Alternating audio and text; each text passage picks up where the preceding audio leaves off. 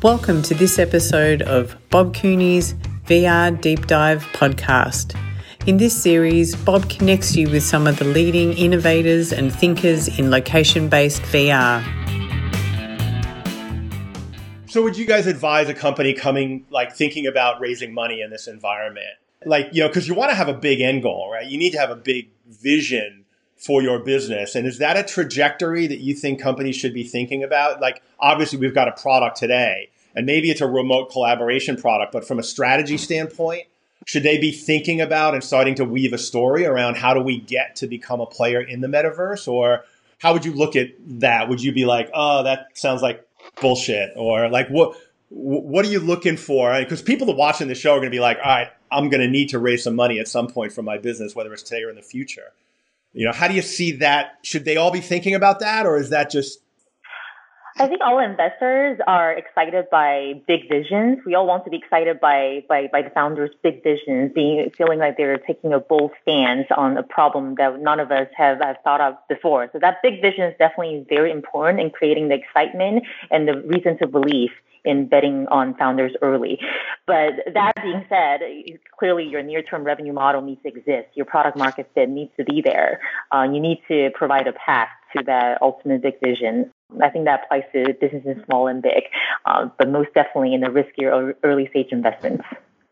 Yeah. And we're going to have a vaccine eventually, right? A year and a half down the road. And I think the metaverse, from a technological perspective, the size of the lenses, the comfort, the pass-through capabilities, et cetera, we're a ways away from people being able to kind of, put on a pair of goggles for, 10 or 12 hours comfortably. So I wouldn't hang a hat on this and say, this is going to be my exit in 5 years. You can't, the pandemic, we're not going to be sheltering in place, I don't hope, right, in a year and a half. What are the challenges? So when people come to you with decks or pitches or whatever, what are some of the big mistakes you see them make? And what's top advice of what to do or not to do when formulating, their investor pitch? This is kind of a classic one, but I do think it's important for entrepreneurs to do a bit of research before approaching a given investor. And it doesn't have to be, hours worth of stalking by any means. In fact, you can certainly go overboard with that. But doing a bit of background, understanding what we invest in, understanding what our portfolio looks like, and being able to target the pitch accordingly. And a really simple and obvious example for us is we get a fair amount of decks from all male teams. And that's a pretty obvious part of our brand and thesis that we are looking for the gender diverse teams. And to me, that's just an obvious indicator that they're just kind of, spraying that deck out to everyone and they haven't really looked into why we would or wouldn't be a good fit. And so just that bit of background research ahead of time goes a long way in catering the pitch accordingly. For me, it's a lot about this actual substance. We all reach thousands of decks all the time, and we are very used to seeing a lot of hyped up attraction and a lot of logos with nothing there or not a lot of substance. And it's very easy for investors to see through that. So I think what I appreciate most in founders is being honest with where they stand in terms of their product, their commercial progress, their partnership status, what the truth really is. We hear a lot of pompous or overhyping of situations and partnerships that are just a big minus on credibility immediately. I think that's a big mistake that some founders easily make, especially for the first impression. I think that's something to avoid, to be really truthful in where you are versus pumping it up and over-exaggerate things. Yeah, somebody just posted a comment, and maybe you can take this, Angelo, because you're going to talk, but don't talk about the product in the investor pitch, rather focus on the customer and the problem the startup solves. How do you guys feel about that? I think people overemphasize sometimes their product, right? They just fall in love with it so much, they don't pay attention to anything else, and they'll have 2 or 3 pages on just the product. And it's like, stop. What? Let's say someone's never made an investment in the XR space, right? You kind of need to tell a story. And, lots of people will tell you how to tell the story, right? But what's the market size? What is the problem? What is your solution? Why are you better than the competition? What's your business unit economics? What's your go-to-market? What's your team? And it's and how we're going to use the money. It's pretty straightforward. So people really sometimes just talk about their baby and don't kind of consider the bigger context in which is operating, in which we're assessing companies. Yeah. I want to, Pearly, before you go, Ryan, one of the things you talked about is being realistic. And one of the things I loved about Sandbox's pitch that Andreessen showed on their YouTube channel was how they led with the negative. And I thought that was just a really bold but authentic and honest approach that obviously worked for them. Do you see any of that out there, or was that really a unique approach? No, absolutely. No, I definitely see founders who are very realistic and pragmatic, and that definitely scores credibility points in us, increasing the willingness to continue to engage. If you know that you can trust what a founder is saying. So I think that substance is really, really important in engaging with the investor. Yeah, and I lost my train of thought on the other point I wanted to make. Sorry, Ryan, you were going to jump in, and maybe Pearly will get her thought back. Yeah, absolutely. Yeah. I think, basically one of the common issues that I see when I listen to the pitches is that there are so many reference to by year 2025 or what time VR/AR will be such a big market, right? I think, the whole VR/AR being a big market, the statement itself is a vision, right? And as entrepreneurs, we should not confuse vision with facts, right? So it may happen, it may not happen. And I still remember when I started investing in the VR/AR sector 5 years ago, there has been a lot of people talking about by year 2020, VR/AR will become what kind of market, right? So I think, the right way of think about this problem as an entrepreneur is that what kind of problem can you solve today? How can you deliver value today, right? And also to the vision that we were talking about, right? What is the path to that vision? And what's your contribution to that path, right? What can you do to make that thing a reality, right? So it's kind of don't ask what the XR industry can do for you. Ask what you can do for the industry, right? How can you make changes and how can you make impact? And I think, those kind of questions are exactly what make the fact that being in the XR industry is an exciting thing. And living through this time is an exciting timing as well. You see this a lot with AR companies, right? Sometimes just okay, not all our customers are going to have HoloLenses or Magic Leaps or whatever. So they're actually meeting customers where they are and saying hey, you can do this on a phone or a tablet, right? So it's just don't wait for your fantastic world that's not going to be around for 5 or 10 years. Actually just meet your customer needs and appreciate you're doing this problem solving via a tool, which happens to be AR, VR, which we all love, but it can't just be the end all and be all just for itself. So I remember what I wanted to say. Yeah, great. Thanks, Pearly. Go. No, I just wanted to say on the understanding of your competition landscape, competitive landscape. As Angelo said, it's a very straightforward process. There's a few points that you need to make to go through a coherent pitch. But I often see founders fumble in the competitive landscape part. They don't understand their competition. They have very shallow or surface understanding of what their competition actually does. And for us, it's very easy to tell that if you actually don't know how you position versus the rest of the market in competition, then you don't really know what game you're up against. So I would say go deep into understanding what your competitors are doing. So yeah, as like an investor would, even wearing an entrepreneur hat, building something competitive.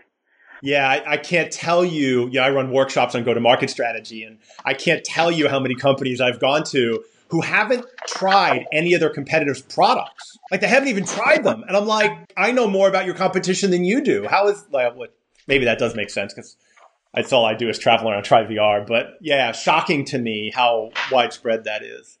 I actually ask all the people I start taking semi-seriously, don't give me a 2x2 on your competition. Tell me the 5 or 6 top competitors. Tell me the 5 or 6 purchase criteria, and tell me how you stack up against them, right? And I do this basically so I learn, but it's also do you have an honest and realistic assessment of all the things that are going to affect your purchase process and your customer journey and your product market fit? If you don't know who some of your customers are or your competitors are, it's just stop. Yeah. So one of the earlier questions came up around how you guys feel about some of the things that the bigger companies, and I'll focus on Facebook, with what they're doing and the billion people in VR and live maps and and recreating a digital version of the world and some of the history of Facebook and some of the things they've done with Cambridge Analytica, et cetera, et cetera. What are some of the darker sides of VR that you guys are concerned about? And what opportunities might there be? Ryan, you talked about blockchain and avatar security, which I think is a big one that I'm looking for somebody doing some space in that area. What's the shadow side of VR, and what are the opportunities you see for companies to be able to step into that and solve some of those problems?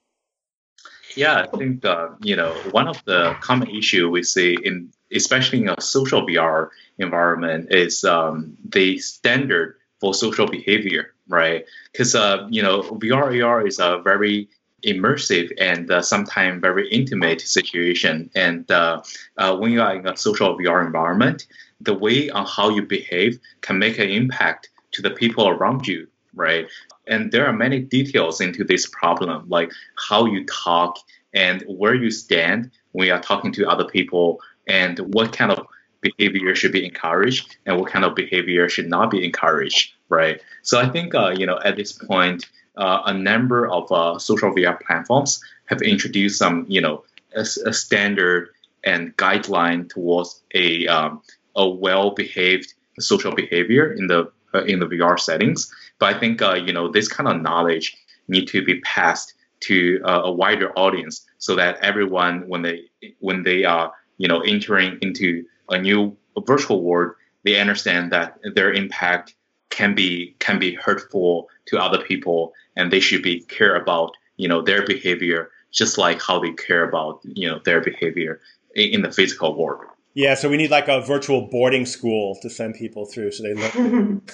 Yeah, some kind of guidelines. I think, most people, as long as they are using their common sense, it's good enough. But at the same time, what we have seen in the gaming industry, for example, there are a lot of bullying in the esports world, and people are kind of shit talking each other, and it's just not very good behavior, and it can be hurtful to the people around you. So I think in VR AR, it's actually taking the sensitivity to a brand new level. And especially for people who haven't spent a long time in that virtual world, they need to understand that their behavior may have a consequence on the other people. Yeah. Another big concern I see is just the amount of information, right? Once you get eye tracking and cognitive and emotional and other things from people when they're wearing their headset, it's not voluntary. It's like, oh, you have a concussion, or you're going to develop Parkinson's, or these are things that are still being developed, and these can be used for tremendous good and benefit when you're having training for someone, or if you want to do a physical health checkup for somebody. But you can imagine the invasions of privacy that can happen if people and companies aren't, appropriate stewards of people's information. I was just going to say, and I think in addition to some of the privacy concerns about the information that's being gathered, there's also a concern around just, the beautiful thing about VR is how visceral it is and how real it can feel.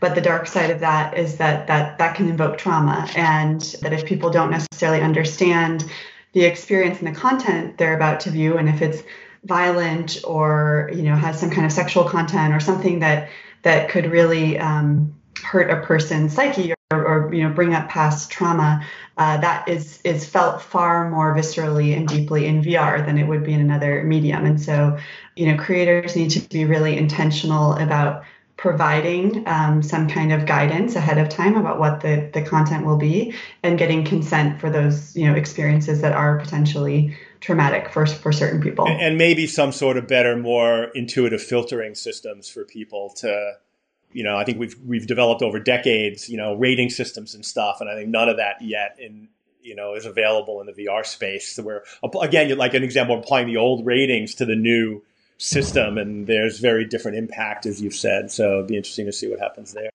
Yeah. Pearly, any final words from you on this? Nothing or anything specific to this question to add. No. Any last words from anybody? What advice do you give people, and are you open to outreach? And if so, how do they get in touch with you guys? I'm going to echo what Pearly said. Oh, yes. Go ahead. Yes, always looking for founders to work with. We're all looking for, exactly. We're all looking for smart, interesting people that we could help and work with and be mutually beneficial to each other. I'm very easy to reach, angelo@hp.com. If I think there's a fit, I will respond to you. So I would just say, please think about your solution and say like, yeah, this makes sense for HP or HTC or Ryan or Christina and Amy, right? It's just like, think about what you're doing and we'll try to give it some thought and respond. Yeah, you can reach us on Twitter or through the website, and I'm Martina at WSR Fund, and we are always looking for new companies, and I think now is as good a time as any to jump in and start building. I think that's always my advice for prospective founders is just start building, start experimenting, and now you might have the time to do so even more than previously. So I hope I know we will see some really fantastic, unique companies emerge from this. And I encourage anyone listening to consider themselves someone who could build that. And build a diverse team along the way, because you'll get a better result. Yeah. For me, Ryan at outpostvc.com, and definitely echoing what Angelo and Martina just mentioned. We are looking for talented people to work with, and we love new ideas and new opportunities, right? And I think this pandemic could be a double-edged sword. It can make a lot of things worse, but it's also a great timing for a lot of other things, right? So let's leverage that situation and, and welcome many conversations as well. Well, if anybody needs help getting in touch, you can always get me at vrbob@bobcooney.com. And if you need some help figuring out how to position your deck before you send it off, don't hesitate to reach out to me. I've raised a little bit of money in my career. Guys, I can't thank you enough for everything you're doing for the industry, taking the time to educate people. Raising money is a big piece of the puzzle for any entrepreneur. And you guys are all doing foundational work for the community and for entrepreneurs. And, that's my passion is I know how hard entrepreneurs work, and they sacrifice so much to have their visions come to reality. And without the support of you guys and people like you, it wouldn't be possible. So I hope you guys all stay safe, stay well. I hope you all make shit tons of money in the coming years for you and your investors.